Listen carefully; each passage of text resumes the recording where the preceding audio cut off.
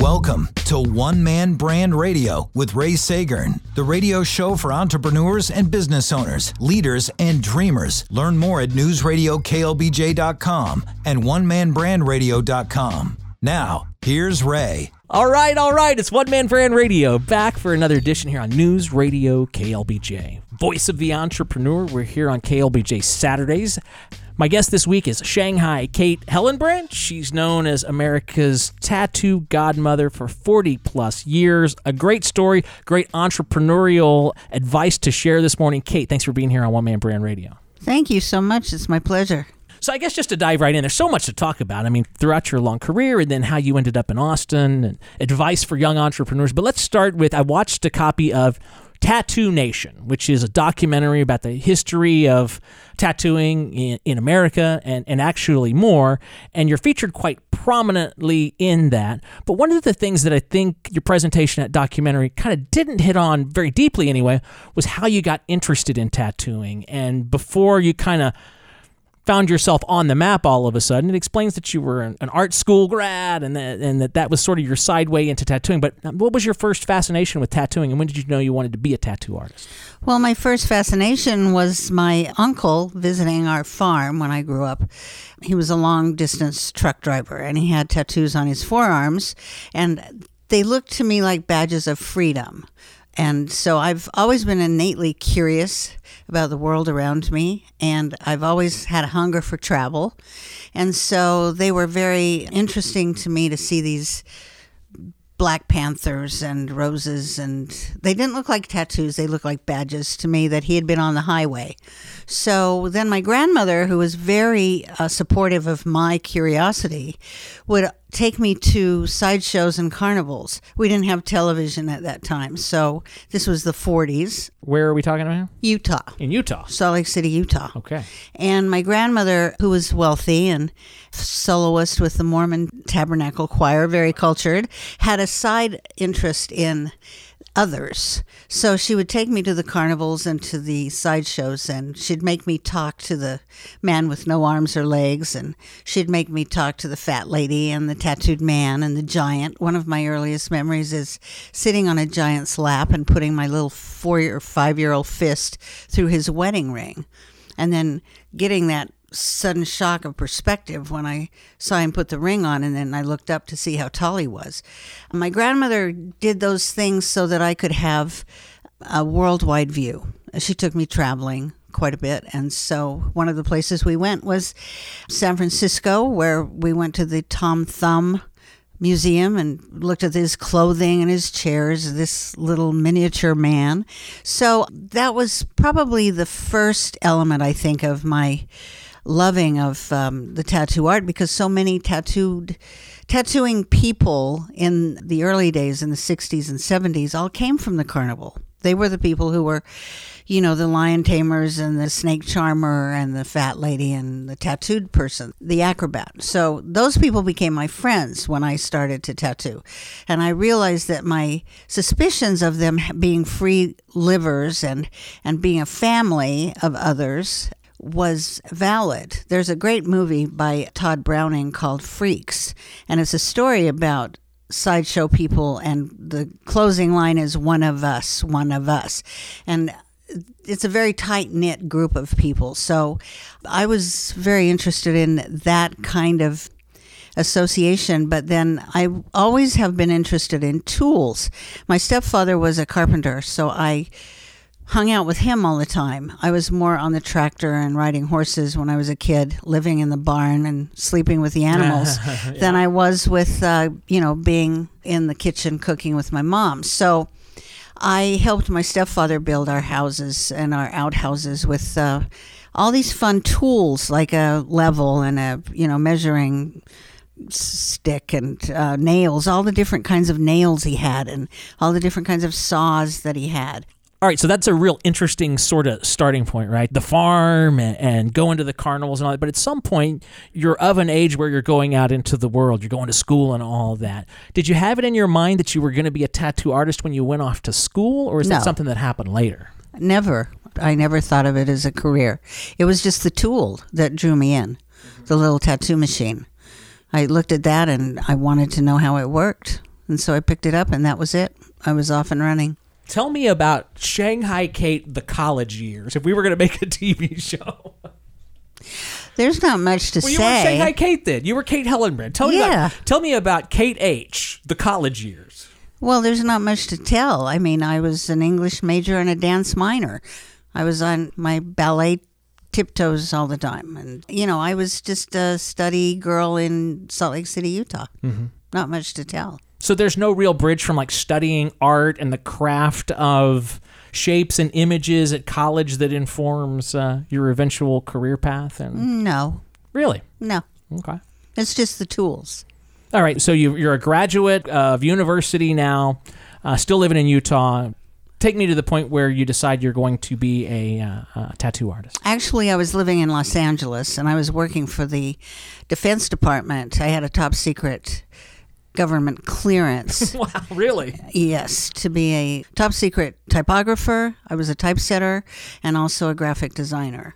And so a tech illustrator, basically. Mm-hmm. So the tools, again, the X-Acto knives, mm-hmm. The French curves, the border tapes, mm-hmm. that was what was fun to play with.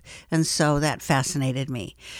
I was transferred from LA, one of two people who had the required clearances to work in Boston on a top secret project. Mm-hmm. At the end of that run, I moved to New York and became an advertising creative person at a top Fifth Avenue advertising agency called Muller, Jordan, and Herrick. Here we go. You're my people. You're part of my tribe, or you used to be anyway. Yeah. Before I was in the tribe. So what was your experience like in the ad game back I loved it. What years are we talking about here? I was in Muller, Jordan, and Herrick from 1968 to 1972. So that is the era that is portrayed in the classic television show Mad Men. Have you watched that show? I saw several episodes of it, yeah. Was your experience on Madison Avenue similar to what was portrayed in the show? Not really. No? No, not quite. Do tell. Well, the women, first of all, weren't like the women on the show. It wasn't that female strong. The women on the show are much stronger than the women that were in the agency where I was working. Is that right? It was all very male. Yeah. They all drank. They all cheated on their wives. Mm-hmm. It was a very powerful... That sounds like the show I was watching. Yeah, it was very powerful. But the women within the agency weren't as cooperative, let's say, with the men. They weren't as vocal. And the show focuses a lot on the females in the agency, and the men were running the show.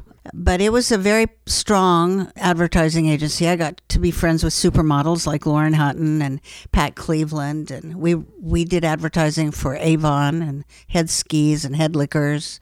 So it was fun. It was an interesting business. I worked really hard, but because I was very fast at what I did because of the training that I had with the government, I made a deal with my boss that I could leave in the morning as soon as my work was done, because I was paid on salary, and I could go explore New York City. And I would call from a payphone every 2 hours and check in and see if there was more work for me to do.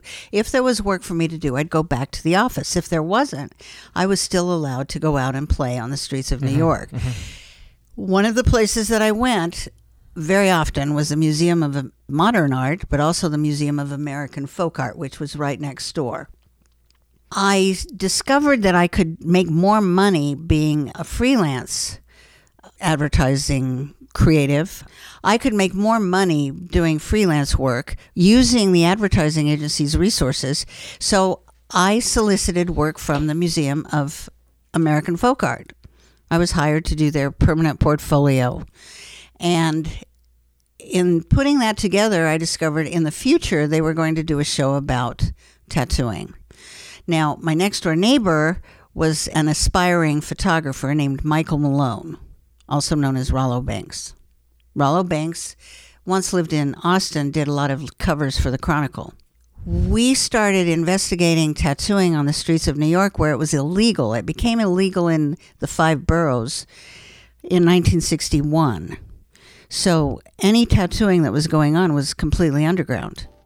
One Man Brand Radio on KLBJ. Shanghai Kate is our guest this morning. Thanks for talking advertising with me so much because it's my thing. But let's talk about tattooing more. Let's talk about entrepreneurship. But we'll be back to pick up the conversation with Shanghai Kate Hellenbrand when One Man Brand Radio continues next on News Radio KLBJ.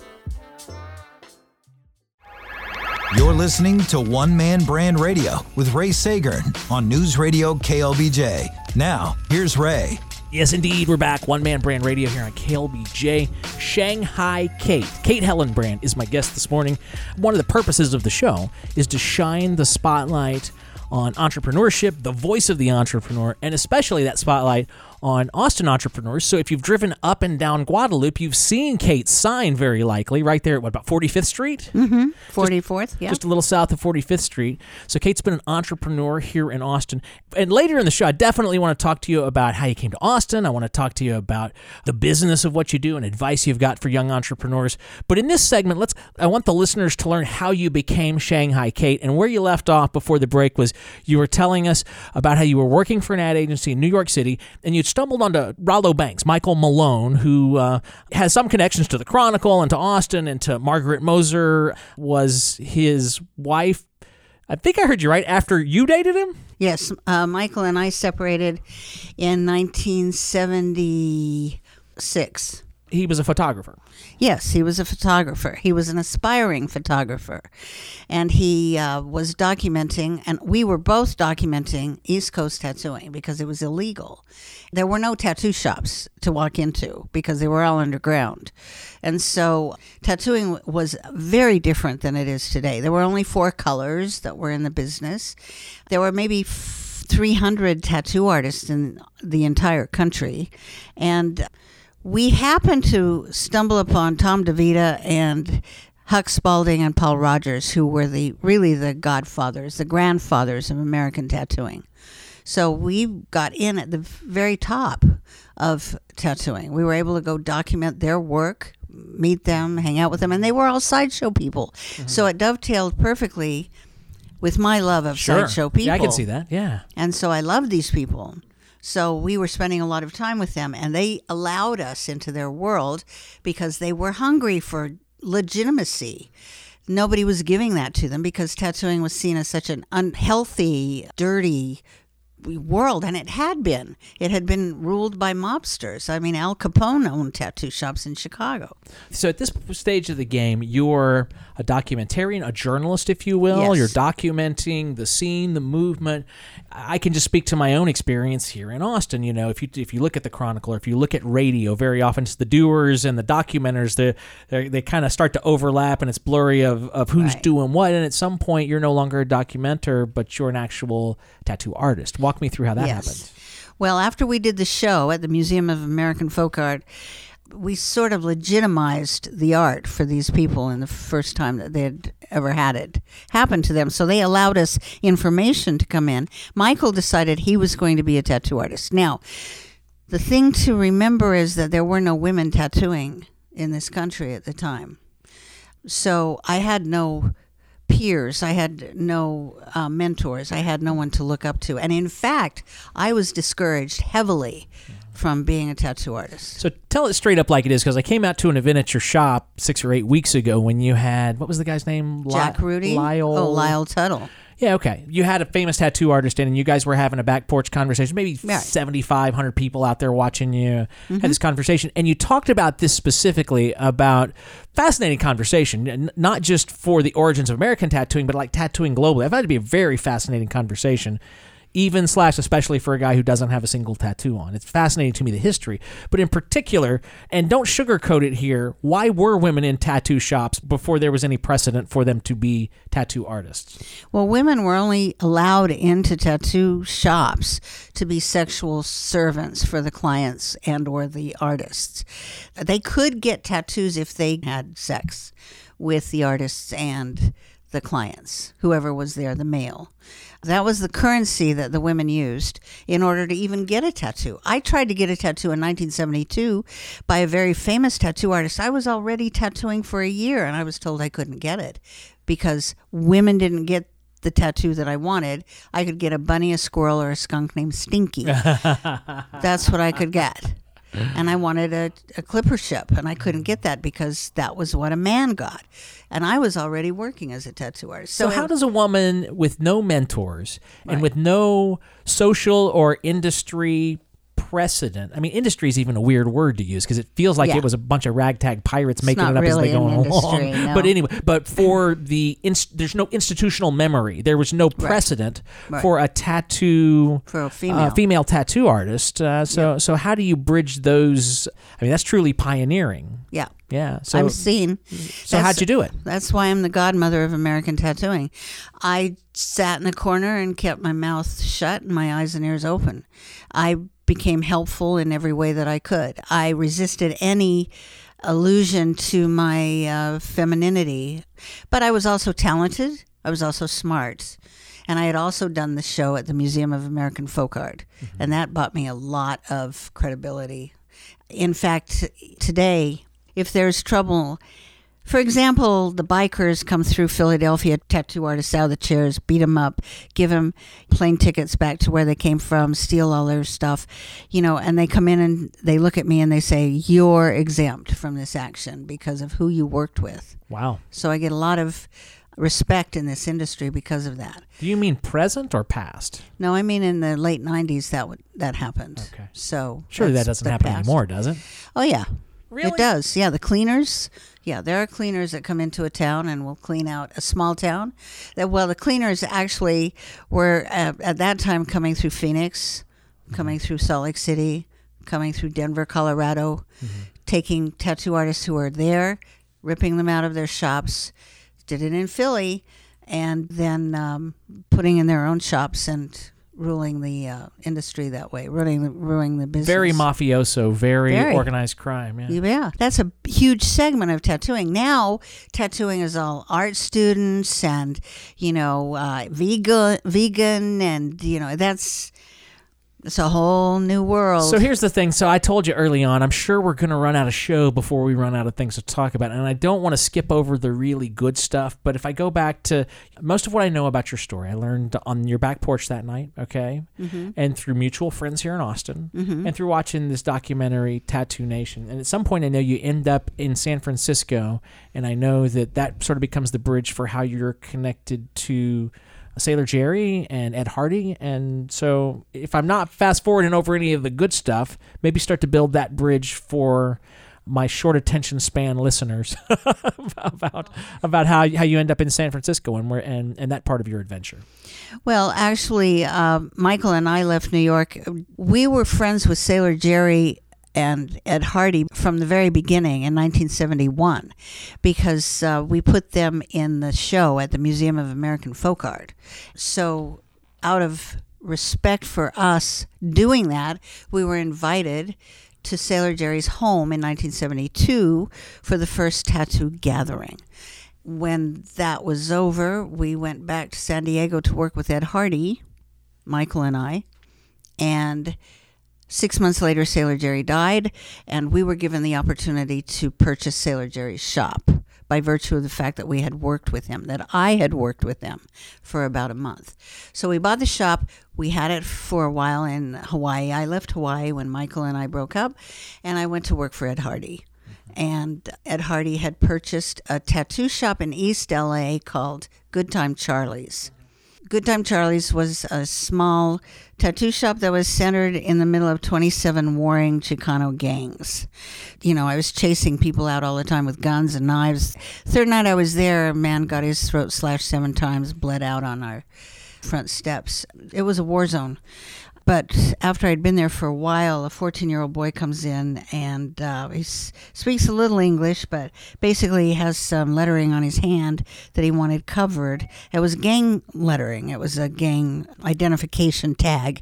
And I said, I don't tattoo 14-year-olds. I tattoo 18-year-olds. So I sent him away, and a little while later, his mother and his sister came back with him. And his mother, through the sister, in Spanish, pleaded with me to please save her son's life because her 16-year-old son, along with his 14-year-old, had wanted to be in gangs because that was what young men in that neighborhood aspired to do, and so they had marked themselves, but they weren't in that particular gang. They were walking down the street, and an opposing gang saw those tags and immediately shot the 16-year-old and killed him. So the older brother's dead. Yeah. And then the younger brother's asking you to essentially help save his life. Right. So I covered him. I covered the tag. This is One Man Brand Radio. Shanghai Kate's my guest this week. Kate Hellenbrand. She does business on North Guadalupe there, but she's America's tattoo godmother now. When and how did you become Shanghai Kate? I worked with Jack Rudy in East LA. Everywhere that I have worked through my 46 years of tattooing has been located in a Chinatown. In New York, in Philadelphia, in Los Angeles, San Francisco, LA, and Honolulu. Always in Chinatown. Because Chinese landlords would rent to tattooists. How about that? White landlords would not. But who gave you the name? Jack Rudy. Jack Rudy did. Okay. Mm-hmm. It's Shanghai Kate. She's my guest this morning on One Man Brand Radio. Half the show in the can. We'll be back to pick it up next. We're going to get some entrepreneurial advice for not just young tattoo artists, but business owners far and wide. We'll do that next when One Man Brand Radio continues on News Radio KLBJ.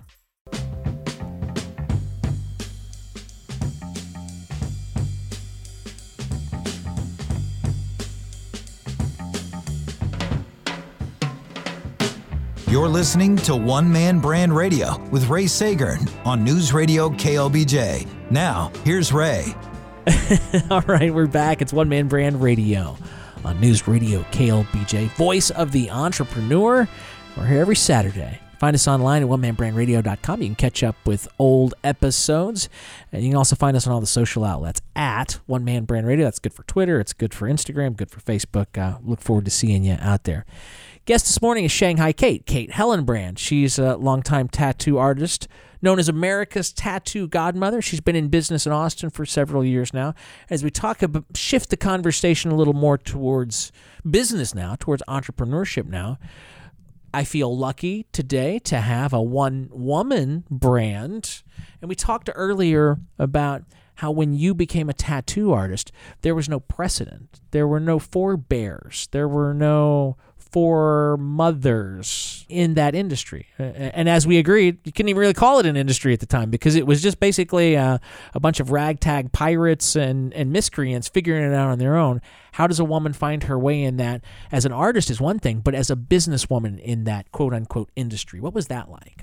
Well, I did have some predecessors. I want to correct that because there were women who exhibited themselves on sideshows and then would tattoo as just a novelty. And in World War II, there were a couple of women who were actual tattoo artists. Jessie Knight in England and Mildred Hull in New York. And Painless Snell in San Diego. But otherwise, they had all died, they had all gone, and so there was no one really to look to for advice or ideas. So I had to take everything that I learned from the men that I was surrounded by, and that would be Ed Hardy, who's a savvy businessman, Sailor Jerry, who's a savvy businessman, and Huck Spalding, who was also the man who started the first tattoo supply company. What did you learn from those guys and what made them so savvy? What did you learn from them that has allowed you to forge your career? Because like any entrepreneur to entrepreneur, at some point there's no safety net. There's no day job. You're either making this work or you're not. Right. And if you say you learn things from them to make it work for you, what were those things? Persistence, I think, and doing a solid job. Just the techniques of running a business in a clean, sanitary, hospital-style sterilization process. That's what we all did. That was what we did. But I'm more metaphysical. I'm more metaphysical in my approach to business. I am, I think, striving to be authentic, striving to be respectful, striving to follow my own intuitions, and that's what I always do. I travel a lot, so I set up business in a lot of places. Now it's becoming more regulated. Tattooing is becoming an industry. Mm-hmm. And regrettably, I think in some ways, to me as a maverick, I am one of those ragtag people. I am a maverick. So you just take care of the business part. The legality of it has to be of course, in place. But then I think what I do is more spiritually driven. And so I connect with my clients. This is part of the psychological aspect of tattooing that I learned from Ed Hardy and from La Palma. Jamie Summers, who was a huge influence in my life, who worked with Ed and me at the same time at Realistic Tattoo in San Francisco. I think it's doing what needs to be done to keep the shop functioning on a high level. It's One Man Brand Radio with Shanghai Kate. So one of my favorite books, I make all my clients read it, is called The E-Myth. Michael Gerber. The E stands for entrepreneur. And the entrepreneurial myth is that just because you're good at the craft doesn't mean you're going to be good at building the business. Right. So what makes a person a good tattoo artist is not the same skill set necessarily that makes a person good at accounting and billing and invoicing or pricing or marketing or whatever. What's the hardest part of running a tattoo shop for you? Well, I think it's the numbers part, the accounting and all of that, keeping track of the records. So I hire good people to help me do that. Yeah. Find the things you like to do and then farm out the rest, right? I Shanghai the best. Okay, so Shanghai is not just an adjective in your name; it's a verb. It's a powerful verb, and of course it has cultural underpinning that when we talk about pirates, or that What does Shanghai as a verb in the lexicon of Shanghai Kate mean? So when you Shanghai something or someone, it is a manifestation of my desire. Okay, all right. So recently, my shop is a magic shop. Like I said, I deal in spiritual and metaphysical world. I believe in manifestation. I believe in the source strongly. I think that's my partner in everything that I do. Mm-hmm. So is this a higher power? Yes, exactly. Okay. Some people call him God. I call him the source or the universe, whatever you want to call him. It's everywhere. It listens to everything we do. It sees everything we do. I died in a car accident in 1989 and had a personal meeting. And so I had serious instruction from this source. Mm-hmm. The magic of that was that it set up the accident.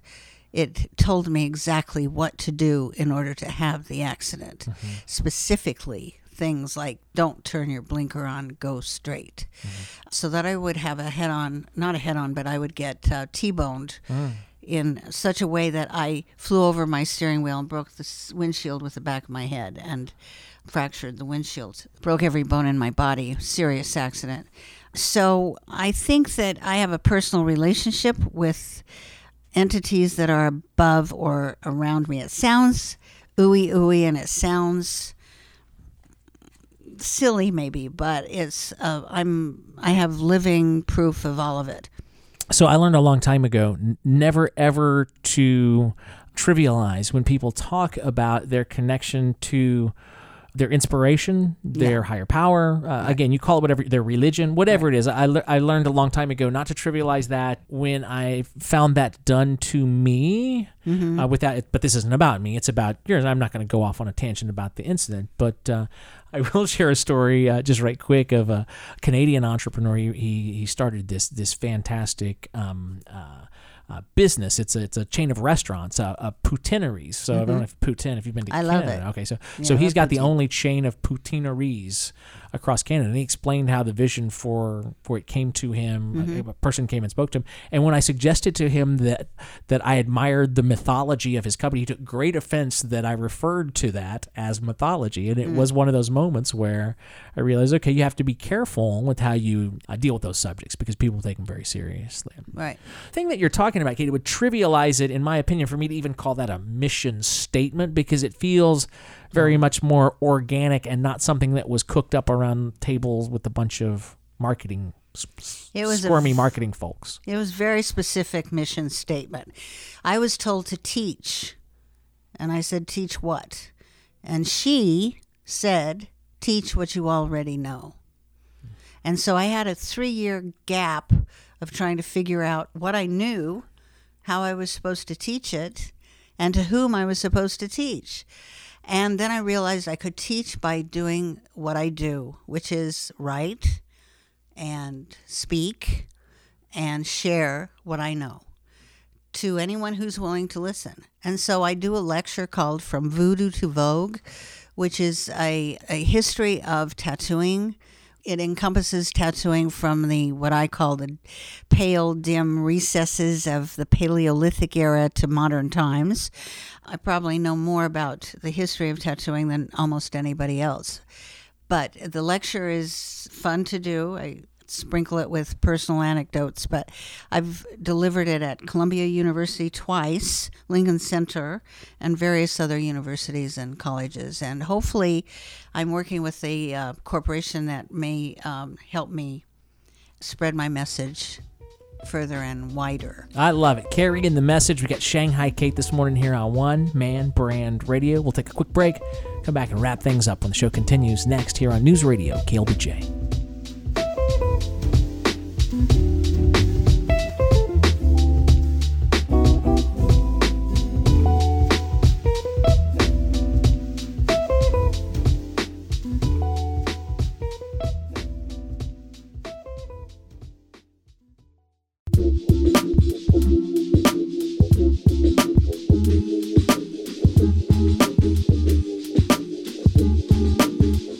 You're listening to One Man Brand Radio with Ray Sagern on News Radio KLBJ. Now, here's Ray. We're back on to wrap things up now with Shanghai Kate. Kate Hellenbrand, been in business in Austin. When did you come to Austin?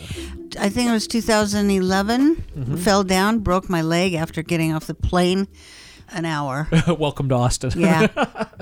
Yeah. But you've run a nice, successful business there. In the last segment, we talked about, you gave a lot of good entrepreneurial advice for people. So if you missed that, go catch it on the archive at onemanbrandradio.com, and you can hear the whole show. On the postcard of yours that I've got, there's a picture of you and Howard Stern. Yeah. Tell me about your relationship with Howard.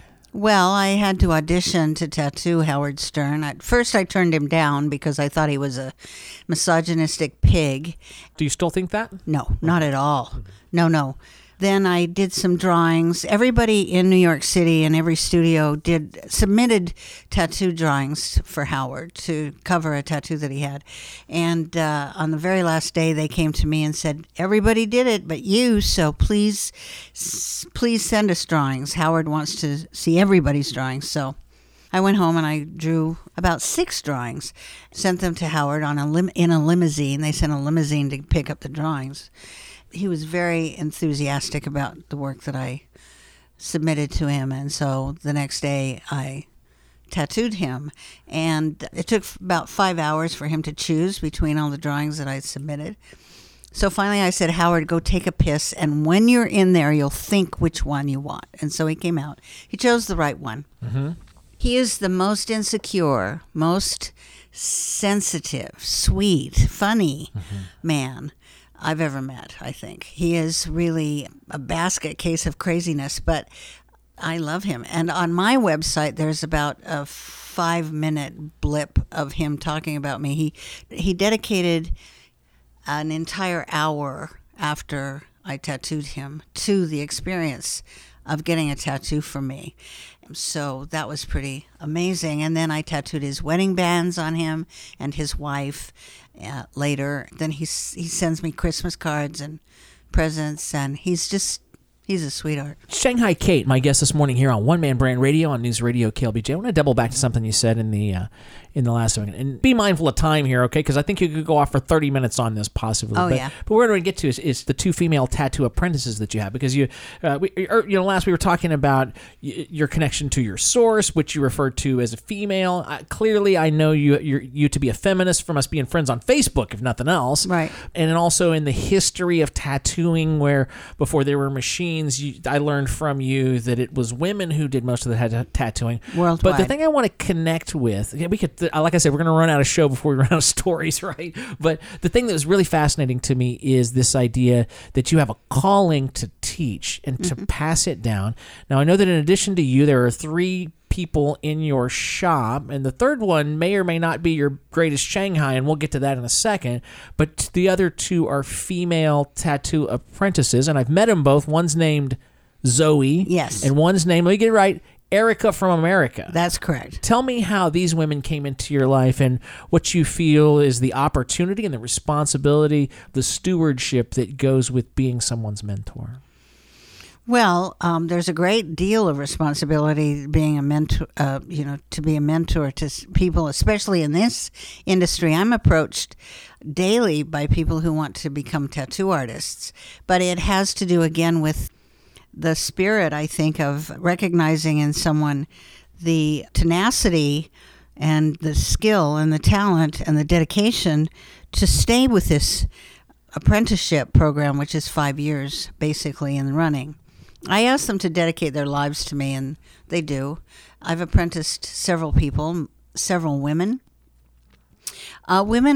This business was ruled by women for so many generations, all the way back to the dawn of time globally. Men only got into it when they could make machines that would run faster and make more money.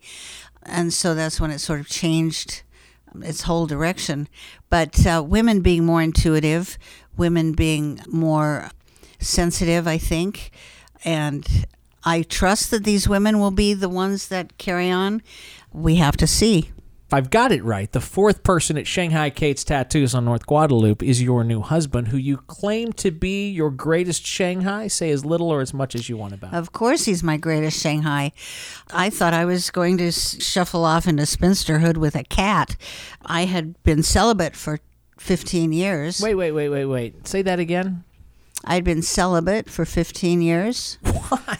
Well, because I didn't find anyone who was, of interest to me. And because at my level of notoriety, I guess you'd say, I have to be very careful of, what I do with my personal life. And I'm very suspect of people who come into my life. One Man Brand Radio with Shanghai Kate.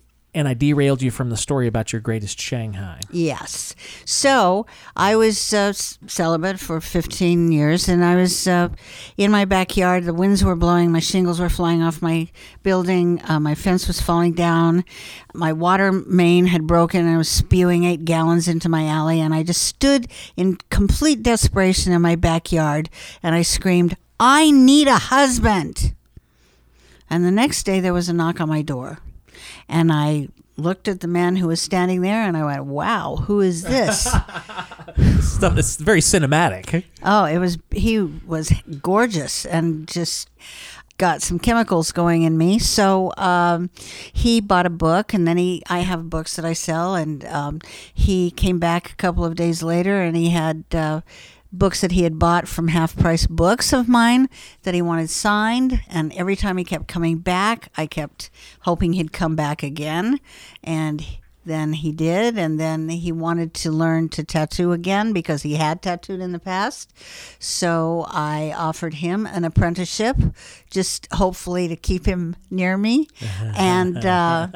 And then, of course, I asked him to dedicate his life to me, and because any of your apprentices have to dedicate. That's right, okay. Male or so female. This is the commencement of the Shanghai. Yeah. If we're deconstructing the anatomy of a Shanghai, this is the beginning of it. That's right. Okay. All right. I said, "You have to dedicate your life to me," and he said, "I dedicate my life to you." He was very willing. And so then it just progressed, and so shortly after that, he asked me to go steady, which was darling. Mm-hmm. And then he proposed to me at the top of Mount Bunnell, and then we... and this all went pretty quickly for you lovebirds. Very quick, yeah. Matter of 2 months, basically.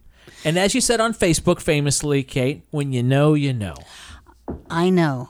I knew the minute I was in his presence. He's the one. One Man Brand Radio with Shanghai Kate Helen Brand. So we're running out of time, but I know you travel a lot. In addition to your shop here in Austin, you travel a lot, do a lot of tattoo conventions. Yes. And you were roasted. So we watch roasts on Comedy Central, and those things get pretty brutal. Oh, yeah. Now, remember, this is a family radio show that we do here, Kate, but what was that like being roasted by your peers in the tattoo community? It was, well, at first I didn't understand why they were doing it. They keep saying you deserve this, which I take as a double-edged sword, but they were great. It took a little while to find the proper roasters for me, but Jack Rudy was one and Brian Everett was another. And then I brought in 2 people that I know very well that I've sort of mentored in my career, Mr. Scary from Colorado and Travis King from St. Louis, and Sunshine McCurry from the Southern Belt, and Anna Page, who was one of my best friends. And they weren't that brutal to me. I had several standing ovations, but I wanted Scary to hit me in the face with a pie. And he was the only one willing to do it. And then I had an Elvis impersonator sing a song from his Leo from Las Vegas. And he did a great song as Elvis, Suspicious Minds. And then I was hit in the face with a pie. So I thought it went very well. I was a little nervous roasting everybody else, but I got pretty brutal too. One Man Brand Radio with Shanghai Kate Hillenbrand. You're in your 70s, 40-plus year career tattooing. Safe to say that these are the glory days. You have this terrific body of work, but so what's left to do between, here and the end of your career? Are you going to keep tattooing till they put you in the ground? Absolutely. Or, yeah. And hopefully, I'm with a young husband. I'm learning to get back into shape physically and I have to address all the physical injuries that I have of falling down the face of a glacier 300 feet and falling into the crevasse and getting run down by a pack of wild dogs in Panama and, breaking my back 5 times and every other bone in my foot and my legs. And so I have to, I'm still pretty sturdy. I'm very healthy. That farm living really did me well. So I'm have a mission of getting better and getting stronger so I can travel the world with my husband and also continue to teach and write my books.